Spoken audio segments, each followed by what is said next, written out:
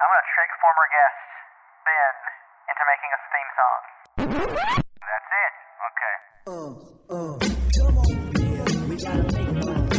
Better, closer, warmer. All modern art is communistic.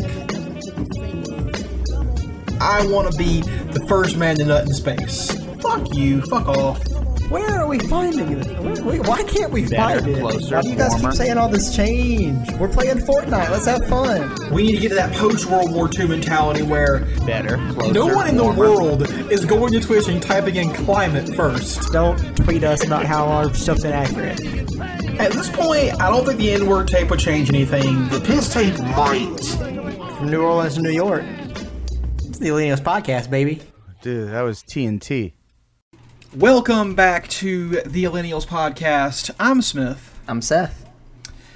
And we are once again, unfortunately, dry this week, but we will soldier on without our comrade.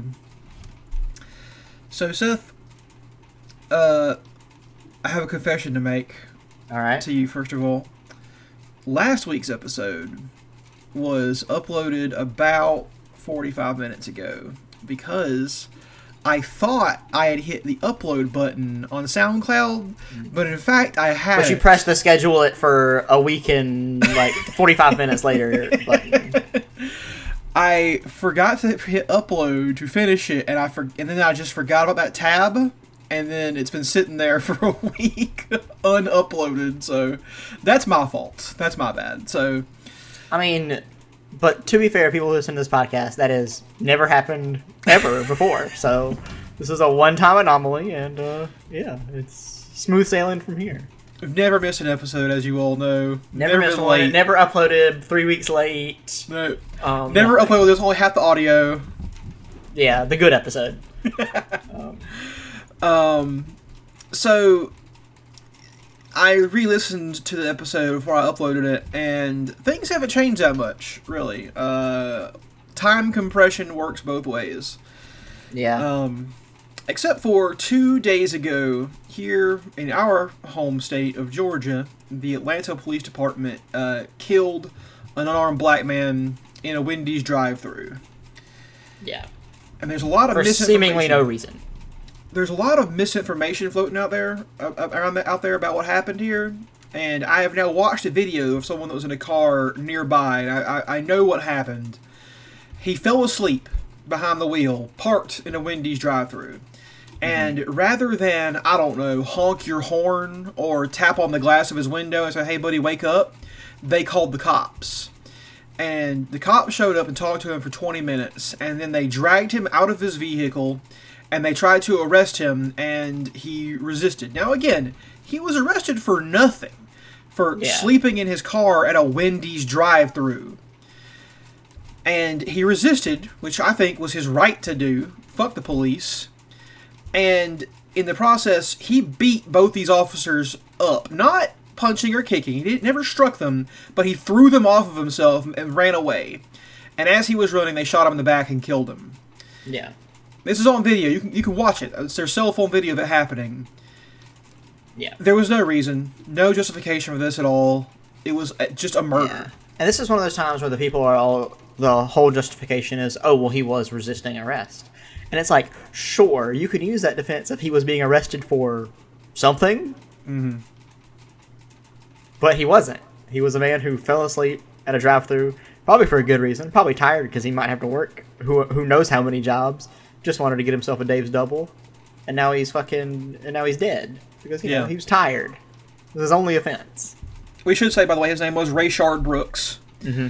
and the justification I've seen going around online amongst right wingers and liberals too is that he stole one of the cops' tasers in the scuffle. First of all, that's a lie. I watched the video. The taser gets knocked off the cop's hip.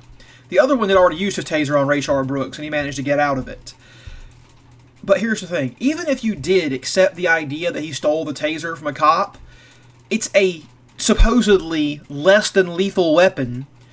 Yeah. So does that justify murdering him in cold is blood? that punishable by death? Is that what we're saying the new punishment is? Right.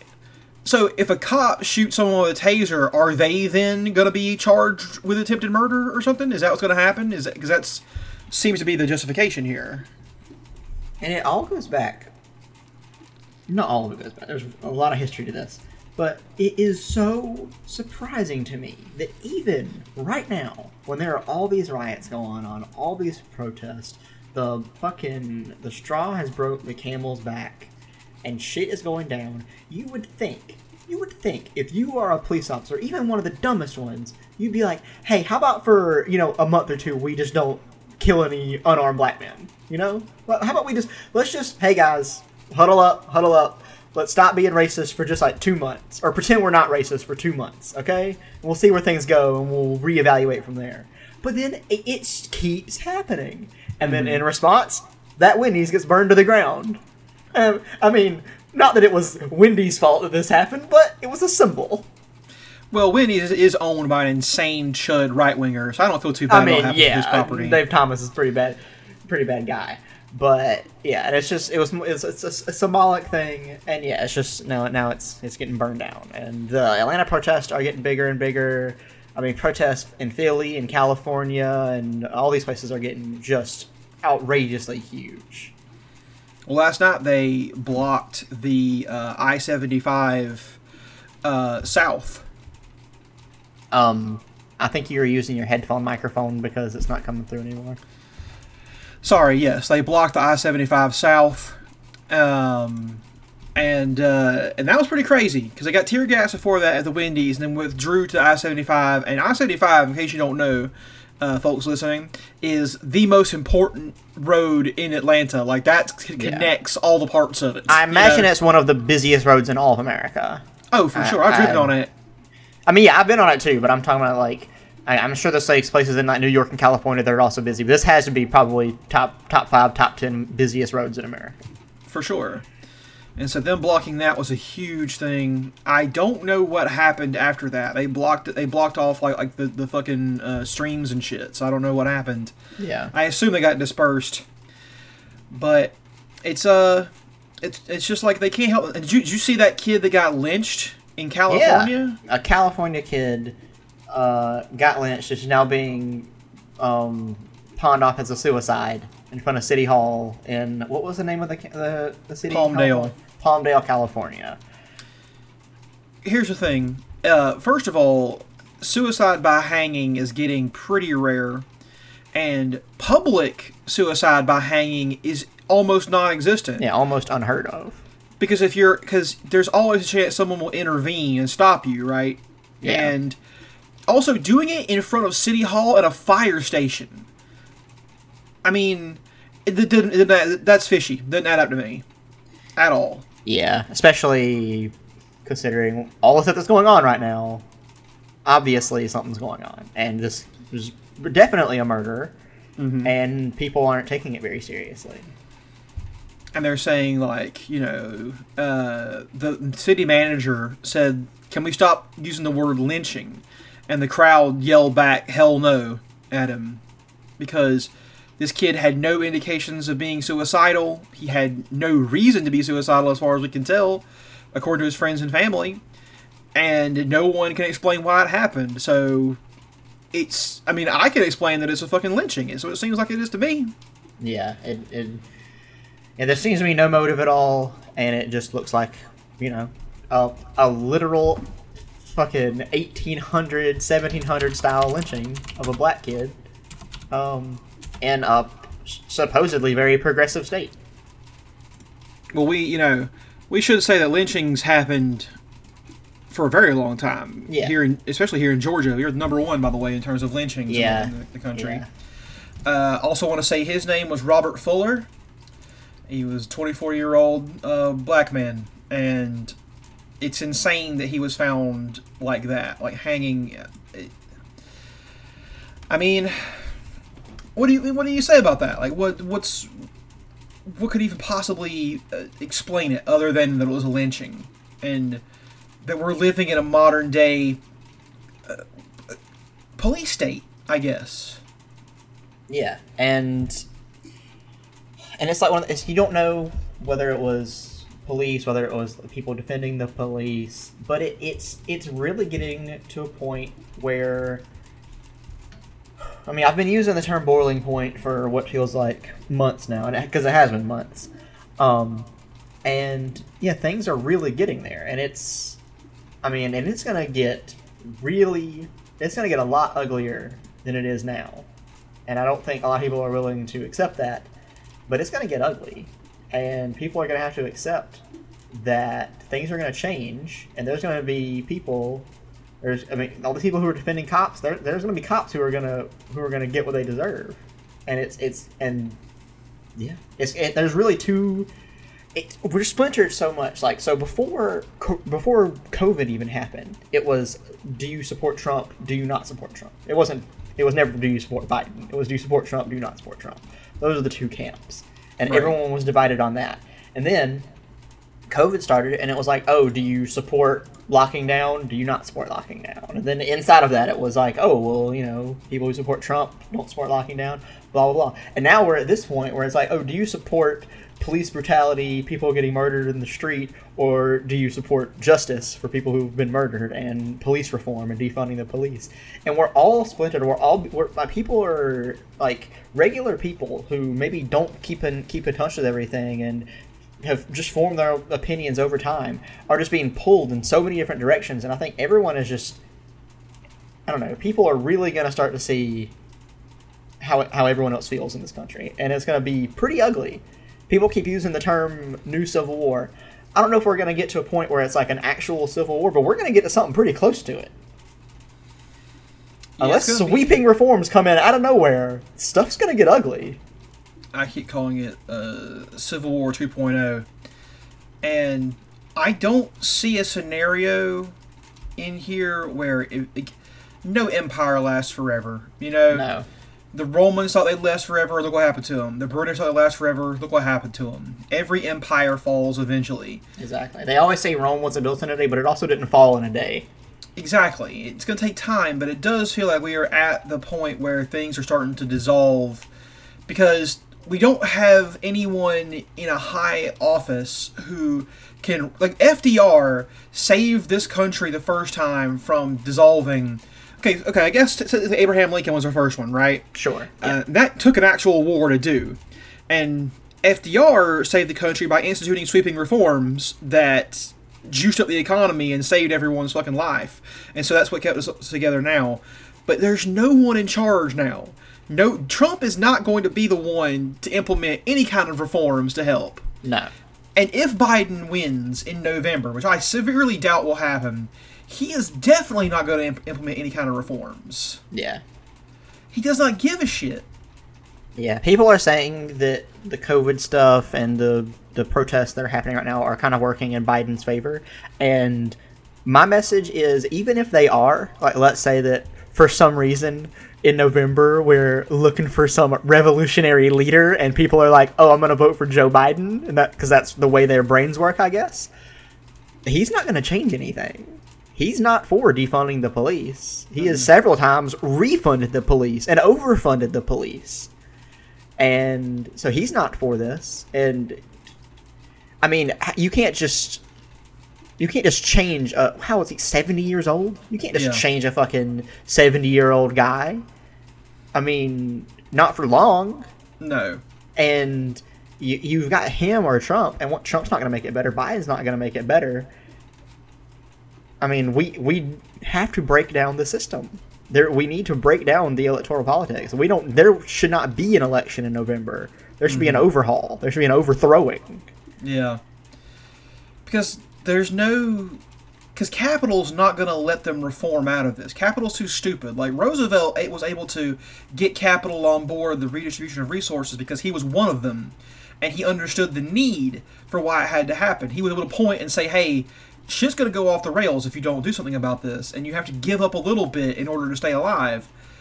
But no one's saying that today. No one's even entertaining that idea. Yeah, we've gotten to the point where it's like, you can't, if you're a fucking multi-billion-dollar company, you can't lose a fucking dollar. Like, if COVID comes in and wipes out what Starbucks do and they're closing 500 stores, it's like, Starbucks, you have more money than fucking God. Yeah. You can keep all these stores open. You don't have to do this. It's like we've got to a point where everyone's so obsessed with like maximizing profits and just to where anything, like they're saying right now, because like we're seeing a second wave of COVID amid all the stuff that's happening around us, where this disease is still here. We didn't magically get rid of it by opening up the states. Fucking, there's a second wave of it. It's pretty bad. It's probably gonna be worse than the first one in a couple weeks. And I mean, like other states are saying, oh, we might have to go back to stay at home, and like fucking Steve Mnuchin and a bunch of people are like, oh no, there's no way we can afford to shut the economy down for another time. Yeah. And I'm like, if you have built a system that cannot, fail every once in a while and take a break, then you've designed a bad system. Yeah. Oh, definitely. And I will say this, we're actually probably not seeing a second wave. We're seeing wave 1.5. Because we never, ever, once we hit 1,000 deaths a day, we have not dipped below that as an average. So scientists are being like, some people are calling it wave 2. They're like, no, wave 2 is still coming. We never left the first wave. Yeah. And there might not even be a wave 2 because it might not ever go down. It might just keep going up into like one continuous, never-ending wave. And they said that if we keep the way we're going right now, we won't see the end of this wave until December or January. Yeah, I mean, like I said, when this shit started, there were countries who were like, we might want to implement an 18-month quarantine. And people were like, especially Americans, are like, oh, that shit ain't gonna happen. I gotta get my hair cut tomorrow, okay? Mm-hmm. And, I mean, sadly, those people won. I mean, in a lot of states, they got what they wanted. You can go out and do all the stuff you could before. Mm-hmm. I mean, if I ever have to make, like, me and my wife, we are social distancing as much as possible. If we have to make a run for groceries or something, we are appalled how many people are outside driving like it's a regular day. People are in the grocery stores, no masks, no anything. I mean, it is really, and people look at you weird if you wear a mask. Like people just, they literally stare at you, and it's like, I mean, I'm sorry, but it's what I have to do. It's like I want to stay as safe as possible, and I don't want this shit to spread. And I mean, of course, and that once again, I'm saying this from a privileged perspective. I do work in an industry where I can work from home pretty easily. I mean, I worked from home several times even before anything started, just for convenience and for other stuff. And I understand that, and that's also a failing on our government's part. If the people, if something's happening where people can't go outside, people can't work in industries where you have to go outside, you should be providing for them, either you or the corporations. Mm-hmm. Once again, Starbucks has the money to pay its employees right now. They're not hurting for money. You see, there's a Starbucks every fucking 5 steps in any major city. They make money. Yeah, if for some reason, it's just like, obviously, in this pandemic, we still need people who are actually literally essential workers to continue working. Yeah. But we need to provide them the proper protection and medical care for if they get sick. Yeah. I mean, and economic safety nets. Yeah. What do they give us? $1,200. Which, for maybe if this was a 2-week pandemic like they said it was going to be originally, that would be awesome. We'd be like, okay, $1,200, we're good. On to the next week. But this shit's going on for months, and people are losing jobs. They've fudged the unemployment number, so it looks like people aren't unemployed anymore, but they are more so. It's rising and rising. People can't pay for shit, and they're like saying, "Oh yeah, we're not going to give out any more money to people." And I'm like, okay, well then people are going to riot, and they're like, no, they won't. And then then they went and fucking killed an innocent person again, and now once again, people don't have jobs, people can't pay rent. They're already mad about police brutality and injustice in the first place. You just gave them one more reason to get out there. They are rioting. Yeah. And once again, a lot of the rioting and a lot of the tenacity behind it is coming from the fact that people don't have anything else to do. I mean, it kind of sucks like that because people should still protest even if we were under better scenarios. But still, it is part of it. People are able to just stay out and protest all day because they don't have a job to go to. They can't pay for their apartment. They might get evicted. What else are they going to do besides protest? I mean, oh man, once the eviction protections end in August, things are really going to get crazy. Oh yeah, they are either going to have to start giving out more payouts, or they're going to see a lot of riots, and it's going to be about everything now. You're not going to have one simple solution, which they can't even implement anyway. if you start suddenly creating millions of homeless people across the nation, you'll see some shit. Like they don't teach you about it, but when the Dust Bowl happened and the economic crash of 1929, they don't ever tell you this, but like people were revolting in certain places. They were knocking down, the doors to state capitals and taking them over and shit. Like out in the Midwest, people were serious about this shit, and that was one of the things that scared the capitalist class enough to be convinced by Roosevelt to go along with his idea. We don't have that yet, but we might soon. Yeah. And it's very possible. Because again, there's no leadership. No one has any idea how to solve this problem. There are ways. I can save capitalism today if you let me. I could give you a plan right now. You give up a little right now, I'll save your ass for 100 years. But you won't do it. So it comes to this, Bernie Sanders would have been the save capitalist candidate. He would have been the one who could... He opposes capitalism, obviously, but his reforms would not end it. They would just make it gentler. As much of a left-wing communist as everyone portrays him to be in the media, he is the guy who could save the current system. Mm-hmm. Very easily. I mean, his plans aren't even that crazy. Like, they're not anywhere near as crazy as I would make the plan as I would make them. Yeah. But they work and they would fix things. But people were just like, nope, sorry, that's going to lose me my dollar. If you could just give up a little for now, but capitalism can't do that. They can't. So do it the hard way, I suppose. Yeah. And it does suck that it sucks that it takes people getting shot by the police to do this. Yeah. To get that kind of outrage or they need. Choked to death with a knee on the back of their neck. That's all true. In murder by the police in general, it sucks that it takes that to get this energy going, but it's where we're at, and we have to deal with it. By the way, Seth, you know what challenge coins are, right? Yeah. They're like achievements for military guys. Yeah. Well, the NYPD also has challenge coins. You want to hear? I don't want to know where this is going. You want to hear about a couple of them? Sure. There's one I'm looking at right here. It has Zombieland written on top of it, and it has a zombie pictured on it at the intersection of East 125th Street and Lexington Avenue.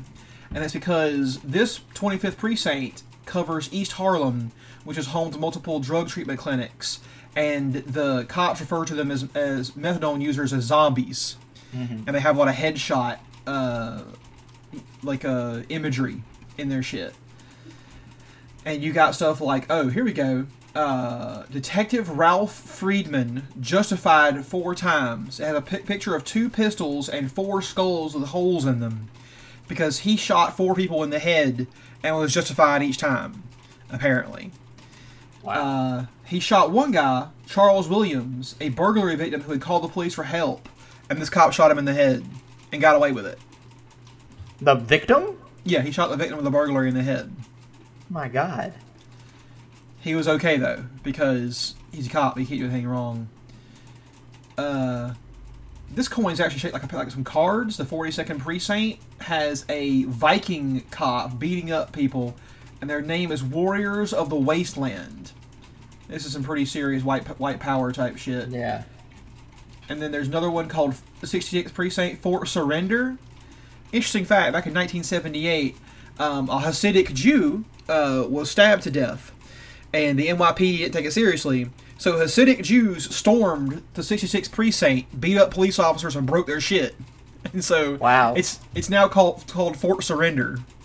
Oh, because they surrendered. But the most egregious one, I think, is the 81st Precinct, which has a picture of a rat in a straitjacket inside of an ambulance going to Jamaica Hospital Medical Center. And this is made because of a guy named Adrian Schoolcraft, who was a whistleblower on the NYPD in 08-09. He was trying to bring attention to the widespread corruption in the precinct, right? Mm-hmm. They had when they got tired of him, high-ranking NYPD officials ordered an illegal SWAT raid on his apartment, physically abducting him and involuntarily committing him to Jamaica Hospital, for 6 days. And at the bottom, it says right here, a quote from the deputy chief: "All right, just take him. I can't fucking stand him anymore." And about what happened to Schoolcraft is he recorded this stuff that he had tapes of the corruption. They came to his apartment and saying he was emotionally disturbed, and they destroyed his recording equipment. The only reason we know about this is he had a second backup device, a pen recorder, that he also got it on. They didn't see. Wow. And they celebrate this. Like, this is cool to them. Yeah. But I think my favorite out of all these is this one right here, which is not a precinct or anything. It's actually a program the cops do, which you're gonna love this once if I can find it. There's one with a Pokeball on it called Gotta Catch 'Em All. You arrest every criminal in the city? Is that what that one is? It's a narcotics unit, I guess. There's one with literally the Punisher on it. Like, the whole ass Punishers on this thing. You gotta love when law enforcement uses vigilante logos. Oh, yeah. Makes me feel very safe. But the one that I really like the most is the paid detail. There's a lot of Trump coins in here, by the way. A lot of pictures of Trump on here. Gross. But my favorite one. All right, I'm gonna read this in full. The coin is a dollar sign with a tower behind it, and it says a slip, a check, a smile, NYPD. And here's what it says. The paid detail unit oversees the program that allows cops to moonlight as security for private businesses, including banks, retail stores, and office buildings. Wealthy New Yorkers hire armed and uniformed cops to guard parties of their multi-million-dollar townhouses. Officers and detectives are paid $41 an hour, in addition to a 10% administrative fee paid directly to the city. The rate for sergeants is $51 an hour, and for lieutenants, $57 an hour. Half of all NYPD officers are registered with the unit, and hundreds are performing secondary policing on any given day. A payment slip comes from the business after the work is done and is processed before the officer receives their check. So it's like you're getting to be a private militia, basically. Yeah. In your uniform, with your service weapon, you are, for all intents and purposes, still a cop. Yeah. But you're not working. Yeah. And you work for some random rich person. Yeah. And they're proud of this. They're proud that they do this. And it just sucks. Yeah. It's basic, and it's like, the idea is basically accepting bribes. And they're like, oh yeah, we do it. Yeah. And they're happy. They're fine. They don't care. I mean, of course, after seeing the guy shooting four people in the head and it being okay, what depths won't they sink to? Yeah. But you mentioned the one about the whistleblower. Mm-hmm. This brings me to kind of like what I wanted to talk about mostly today, which is something I did literally right before we recorded. I watched this new free Netflix special on YouTube made by Dave Chappelle called 846, which is, the amount of minutes it took for George Floyd to be murdered by a police officer. And so it's like a half-hour special, and he did this in his hometown in Ohio. He got a stage, an outdoor stadium, maybe up to like 100 people were in it. They were all wearing masks, socially distancing, he felt like he had to do this because of a lot of reasons. And the contents of it, watch it for yourself. Very, very powerful stuff. I'm going to go ahead and tell you, I broke down in tears when I was watching it. I mean, Dave Chappelle has had some ups and downs in his career when it comes to how he addresses like social justice and stuff. But I think he really hits the nail on the head with some of the stuff he says. And he says it in a very powerful way, very moving speech. So look at it. But one of the things he brings up in the special that I didn't think I'd ever see a stand-up comedian bring up ever is Christopher Dorner. Mm-hmm. Which, and if a lot of you don't know, I'll say when I first heard about Christopher Dorner, when it happened, I gotta say I do not think that all the information was given to the public in a very, very open way. So Christopher Dorner was a black police officer in the Los Angeles Police Department. Fucking ripped dude, very, very big guy, and he was the way I'd heard it when I first saw Chris Dorner was he was a maniac police officer. He fucking went out, killed a bunch of police officers, had psychological problems, fucking nut job, end of story. But he wrote a manifesto, and he says a lot of, as far as a manifesto of somebody who's about to commit a lot of murders, he decides to spend a lot of time talking about a bunch of random shit. In it, he calls Dave Chappelle a genius. He talks about Christoph Waltz's performances in Inglourious Basterds and Django Unchained. He says whatever was on his mind because he knew it was the last thing he was going to write. So he went off and he just talked about it. But the reason he made this manifesto and the reason he killed these police officers was because he was on duty with another police officer, a female police officer, white lady, who the details haven't been given out, but he one time apparently to a handcuffed suspect he saw her use an excessive amount of force. I can tell you what happened, Seth. Oh, tell me. He was handcuffed on the ground. He was a black man with mental deficiencies. And she kicked him twice in the chest and once in the face, and for no reason. And Dorner took it up the chain. Yeah, Dorner, he reported it to the higher-ups. And what happened to Chris Dorner when he did that? He was denied at every And he turn. was fired. Yes. He was, after a long time, after he tried to get this up the chain far enough, they were like, you know, I mean, probably similar to what that guy said. Somebody probably said, "Oh, I'm sick of this guy. Fire him." And they did it, and he was fired as a police officer. And then he wrote this manifesto, said a lot of stuff, a lot of important stuff is in that manifesto. The media did not like to talk about it. He really pointed out corruption, and I mean, I guess it's not the smartest thing in the world to justify a murderer. But, I mean, I'm going to say he was a smart guy. He wasn't dumb.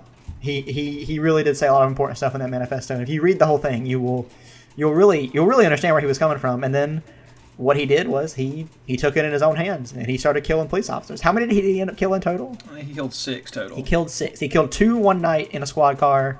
Mm-hmm. And then after killed that, 4 he was more. kind of being hunted. And then he got a couple out there. And they found him holed up in a cabin. And then 500 police officers went to that cabin and fucking Swiss cheesed his ass. They burned it to the ground. They burned it to the ground. He was an unrecognizable, cadaver at that point. Yeah. And the big thing that Dave Chappelle points out, the only thing I'll probably spoil from his speech is when they found out that a police officer, a person was out there killing police officers. They went out, they squatted up, and they took him down. They went to his house. They fucking brutalized this guy in this cabin. And for some reason now they can't understand people are doing the same thing when they kill somebody in the streets. Somebody innocent. Somebody who, I mean, even if they did commit a crime, did not commit a crime that was punishable by being murdered. Even if you do something that's punishable by the death penalty, you don't get murdered in the street. If you're white, yeah, they do whatever they can to apprehend you. Dylan Roof, a kid who straight up murdered a bunch of black people in a church. I think 8 black people in a church. After he prayed with them, people were worried they weren't giving him the McDonald's Happy Meal he wanted when he was being interrogated. They thought they were treating him too rough by not giving him a Happy Meal. Yeah, white kid, not murdered. They were worried about him, and now they can't see the logic of how people in the streets feel, how everybody in America feels when an innocent person is murdered by a police officer because they're a police officer, because they have that power, and there's fucking 4 other guys standing around you not doing shit about it. Mm-hmm. And they're everyone's like, oh, why are people so upset about this? And it's hypocrisy. It's insane. I mean, obviously, they probably do understand the logic in it. They just can't admit that. They have to. Right. They have to be like, we are right. We are justice. And fucking people on TV. I mean, Dave Chappelle calls out Candace Owens. I mean, one of the most ridiculous and stupidest people to ever get a job on television. And Don Lemon, a fucking piece of shit. Like, all these people who get away with just saying stuff that just doesn't make any sense. Like, at all. Candace Owens is like, oh, George Floyd deserved to die because he was a criminal. What did George Floyd do? He bounced a check. I think sorry. It was a counterfeit $20 bill. Counterfeit $20 bill, yeah. And I think in the past he had, like, I don't know, maybe a drug charge or something. He was framed for drugs in Texas, just so you know. Once again, things that are not punishable by being shot or being choked out in the street. Mm-hmm. There's no form of corporal punishment that involves those specific things. If you do something that is punishable by death, you go through the system, and you spend years in prison before you die. You do not get to be murdered in the street. No person gets to decide that. Yeah. Okay? No random cop who has to do almost no education in what is legal and what is not legal can decide that. Can decide that you get to die in the street. It's not Judge fucking Dredd. Exactly. And, I mean, and people are trying to bring up different solutions to how to reform the police. Mm-hmm. And they're not all great, but some of them are a start. And I think the big one people say is education. Right now, you can become a police officer if you are pretty well uneducated. Yeah. It is not a hard job to get. It's 6 months of training. You have to pass some physical tests. Other than that, it's very easy, and it's pretty easy to get an okay salary depending on where you live being a police officer. If you want to be a lawyer and you know, fucking understand all the laws, you got to go to school for 6 to 8 years. But to enforce it, you're there for 6 months. And people are like, okay, well, let's fix that. And so what do you think about the whole idea of educating and licensing police officers? I think it's bullshit. I think it doesn't work. The cops cannot be reformed. They can't be fixed, because what you're seeing right now is the police working correctly. This is what they're supposed to do. They're not supposed to be fucking running around, I don't know, issuing citations and calling medical health professionals for folks having episodes in the street. They're supposed to shoot them. They're supposed to be killing minorities. That's what they do. Capitalism requires this behavior. Police under capitalism will always be this way. And there's no way around it. If you can't fix it, that fix the underlying conditions that cause criminality as we think of it. You know? The police are there to handle the externalities of capitalism. People who turn to crime because they're impoverished, or because they don't have, they can't get a good future, you know, so they turn to what we classify as crime. So yeah, but I would say that even under that definition, the stuff they're doing doesn't in any way enforce capitalism. I mean, if they're actually like taking people, you know, like drug addicts and murderers, people who, like you said, have to turn to crime because the system has failed them, then at least in some way they are carrying out capitalism's dream and what they need to do. But murdering a person like George Floyd doesn't do anything for capitalism. And it goes to show, I mean, just how corrupt, I mean, just how power hungry and how the kind of people who become police officers just don't understand what they need to be doing. Think about it. We talk about what was George Floyd's crime? What did he do? He tried to pass off a counterfeit. Maybe he didn't even know it was counterfeit $20 bill. Doesn't matter. They killed him anyways. What was that crime about? That was a property crime. He wasn't a murderer. He wasn't a rapist. He wasn't trying to assault anyone. He refused to cooperate with the police after cooperating. By the way, I say this and I hate to use that word, but it's what they use. He shouldn't have had to cooperate in the first place. But what I'm saying is, that crime was not one that warrants any kind of violence, right? Yeah. Because it was a property crime. It was no individual human being was hurt by what happened there. There was no need for force to be used. You can mediate that in a trial, in a court, if you need to. It's $20! You can let it go. Who cares? Yeah. But what I'm saying, though, is that it reinforces capitalism because you have to have an underclass in capitalism. There has to be a reserve army of the unemployed. And in America, that poor is largely going to be associated with black people. And you need a police force to keep those people in line, right? You have to crush any hope they could have of changing things for the better. And the police do that. That's what they do. And you have people like, oh, what about black police officers? I'm like, black police officers are very useful to reinforce this narrative. Like, we can't be oppressing you. They're the same color as you. But it's not about color. It's about class. It's about the structure of society. Yeah. A black police officer is a collaborator. They're no better than the Jews who helped guard the concentration camps. They're no better than them. And it's just how it is. But the thing is, think about it. Detectives, right? These are who solve crimes, right? Let's put aside the fact that most detectives have a shitty clearance rate for every kind of crime. There's no reason that a detective needs to be wedded to the force of people who have guns and kill people in the street.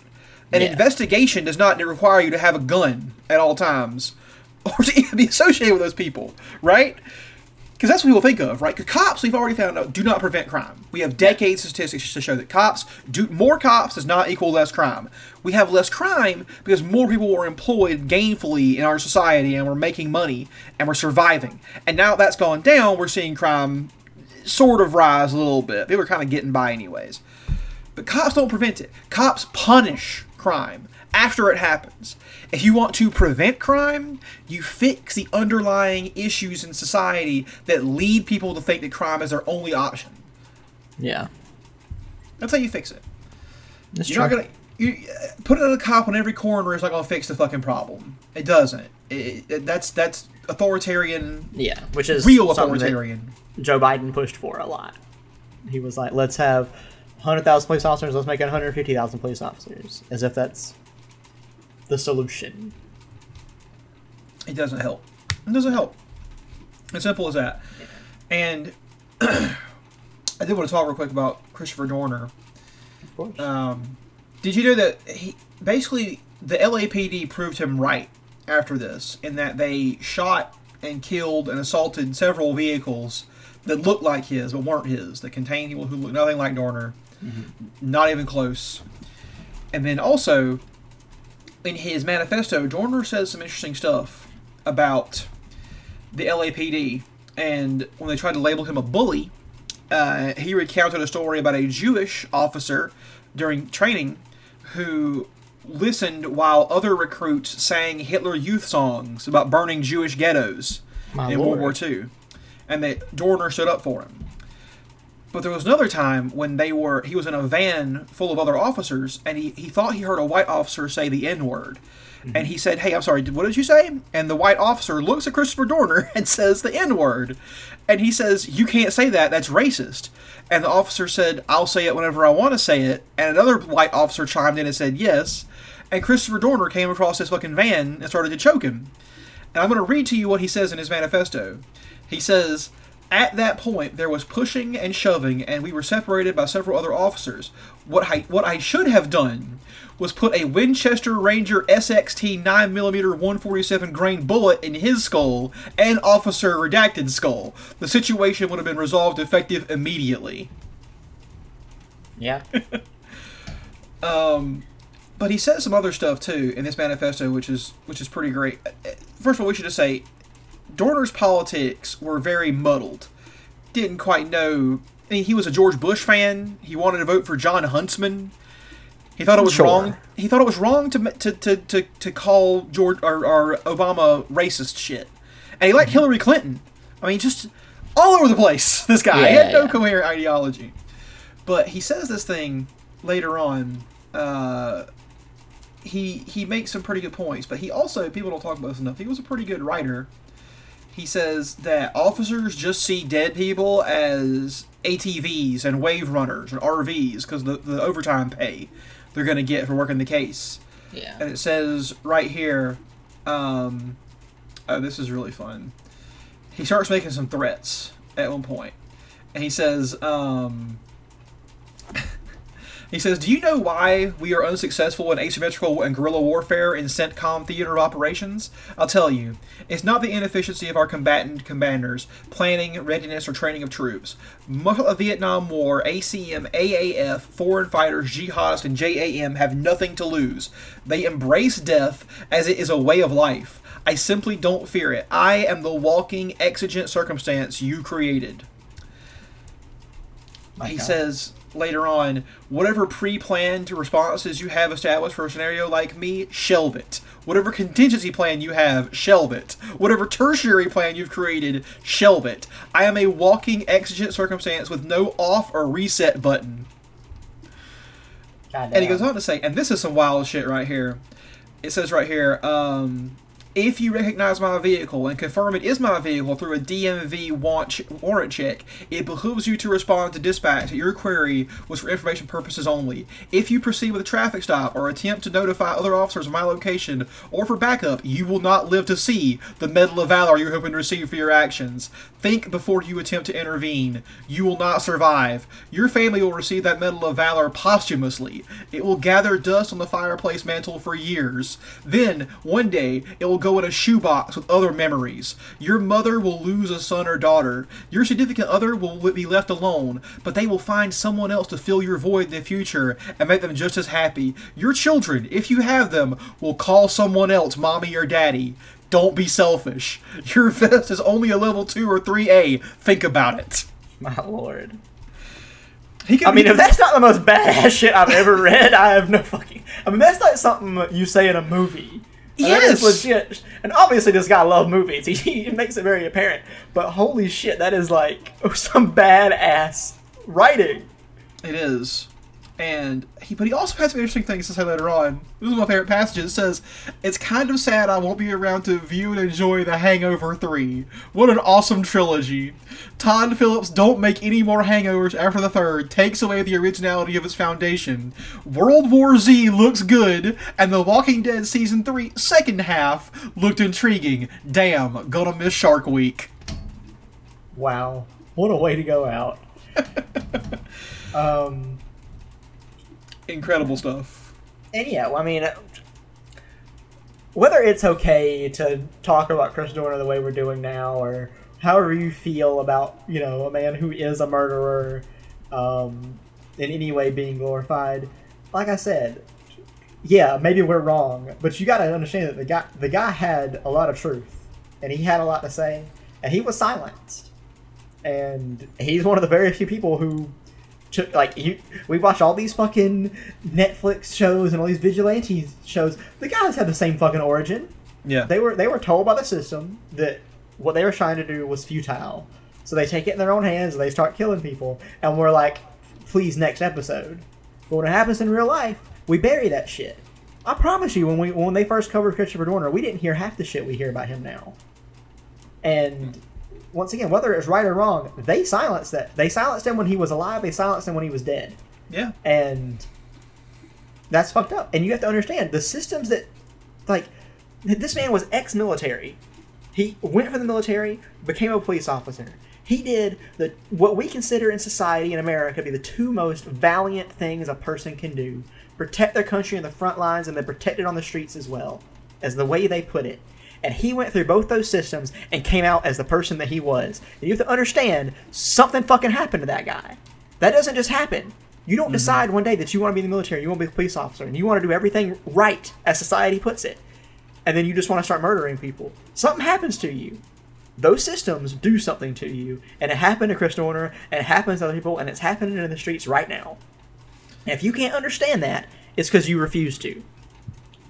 Yeah, it's just one of those things where he was not mentally unstable. He was pushed to his edge. And when I first read this, back when it came out, because I did read it back then, I had a different perspective. When he talked about the Nazi Hitler Youth stuff and the guy saying the N-word, I thought, well, yes, police are racist, but not all of them. And now I'm like, it doesn't matter if they're all racist or not. They support a system that is racist. Yeah, because like he said, he's in, like you talking about the story about he's a van where they said the N-word. How many officers were there? 6? 9, turns out. 9 of them? 2 of them said the N-word, and how many? Apparently, he's the only one who had a problem with it. It doesn't matter. The guy sitting next to him might have been the least racist guy in the world, but he didn't say shit about it because he's in a system where he has to support the other guy who is saying it. Yeah. So whether you're lily white or if you're the most racist person ever, if you're in the police force, you're supporting each other. You're supporting the worst guy on the link, the worst link in the chain. You are the one supporting him, no matter how good you are.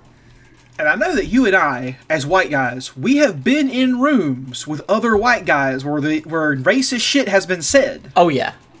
Because they think that they're safe, that they're in like-minded company. But this cop, he said it in a van where he knew there was a black police officer in there, and he felt safe doing it. So what does that tell you about the system? Yeah, it's fucked up. And the fact that I mean, not even, and we're not even talking about racism, the fact that you support that you report an officer who did something that is unlawful and you get fired and you get chewed up for it. I mean, then what's the point of all this? What's the point of being able to report up? What's the point of internal affairs? What's the point of being able to report each other? Mm-hmm. If the unlawful shit you get by with, the people who report it get fired. What's the point? I mean, it's all for show. Isn't it funny how in so much cop media, propaganda, that internal affairs is depicted as being this evil organization or a pain in the ass, but in real life they're largely ineffective. Yeah, exactly. All the fucking television shows you watch, they're the ones who end up getting in the way, and then in real life they seem to have almost no power, and they have to bend to the whim of the police officers immediately. Yeah. So, I mean, they do nothing, and they immediately take the side of the police officers, whoever the majority is, and then it's over, and you get fired, and you light up a bunch of guys, and now you're just a dead guy that was being talked about on a podcast, and it's fucked up. Every real life story of internal affairs I've heard has either been they did nothing because they were cowed by the cops and have to stick together with them, or they were actively collaborating to conceal corruption and shit like this. Like, it doesn't do anything. Like, but they play it up as a big enemy. Oh, the cops do police themselves, but they really don't. You think that the police department is gonna, or the federal police department is gonna have agency within it that is going to expose the police departments? Mm-hmm. No, that's not how that works. That's how it should work, but they're not going to let that happen. They want as much corruption to be squelched as absolutely possible. So they depower internal affairs, and then they just hire people in internal affairs who are going to work with you anyway. Mm-hmm. We act like they are going to hire those moral, objective people in the fucking world. They just hire other cops. Yeah. And Dorner talks about this in his manifesto. He talks about internal affairs being useless because what they actually do is they retaliate against cops who report other cops for misconduct. He said they will find an incident in your past that was, they let slide, like say you took $200 off of a drug dealer and kept it for yourself or whatever. That shit that other cops let slide back then, they'll now report it to IA and turn it on you because you turned on the other cops. Yeah. They eat each other, essentially, but it's all in service of the greater system. So IA is useless. Exactly. It's like if you worked at Subway and somebody was, like, putting their pubes in all the pepperoni, and you told your boss about it, that person gets fired. Mm-hmm. And they're like, hey, thanks for telling us. That's bad. SurfSafe comes in and is like, yeah, you can't do that. Get out of here. But what if you were at a Subway and you told that somebody's putting pubes in the pepperoni, and they're like, well, guess what? You're fired. We want pubes in our pepperoni. Yeah. It's like, that will be... It's insane. Yeah, be crazy to think about. And here's the thing, too. A lot of cities now have civilian oversight use of force boards. Like, regular people, or educated people, who get these use of force reports, and they review them, right? But they often don't do anything. Because once they've made their decision, the department has to actually enforce anything. And they just don't. They don't have to. They're not required to. And also, once you get a report of use of force... That has already happened. Yeah. They already used the force on somebody. What we need to do is find a system where they don't fucking do that. Yeah. That's what you need. If you send me a letter that says, hey, they strangled this guy in his house, what should we do? I mean, I can't help the guy anymore. He's dead. What do you want me to do? Don't strangle people. That should be in the fucking rule book. Mm-hmm. Apparently it's not, though. So what do you want a civilian oversight committee to do about it? And the problem is, you can't enforce any decisions because you gave the cops the gun, and you gave them the monopoly on force. So if you say, hey buddy, you gotta go to jail for doing something bad, and the cop is like, I'm not going anywhere, and all his cop buddies are refusing to arrest him, what do? You've lost control of the situation. Yeah. And you always have.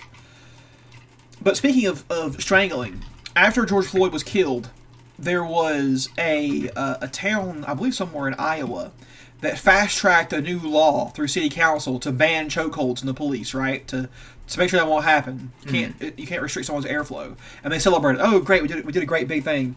But then someone looked at the text of the law after it had been passed, and they said, but it still says right here, if the officer deems it necessary, it's okay. Yeah, which is what's happening now anyway. Is an officer ever going to say, yeah, I shouldn't have used a chokehold and killed that guy. You got me. Take me away. Exactly. Fuck no. It's just like we've given them all the power. They can do whatever they want. Yeah, the cops are not Hank Hill. They're not going to be like, all right, where's the button? Turn me in. They're not that person.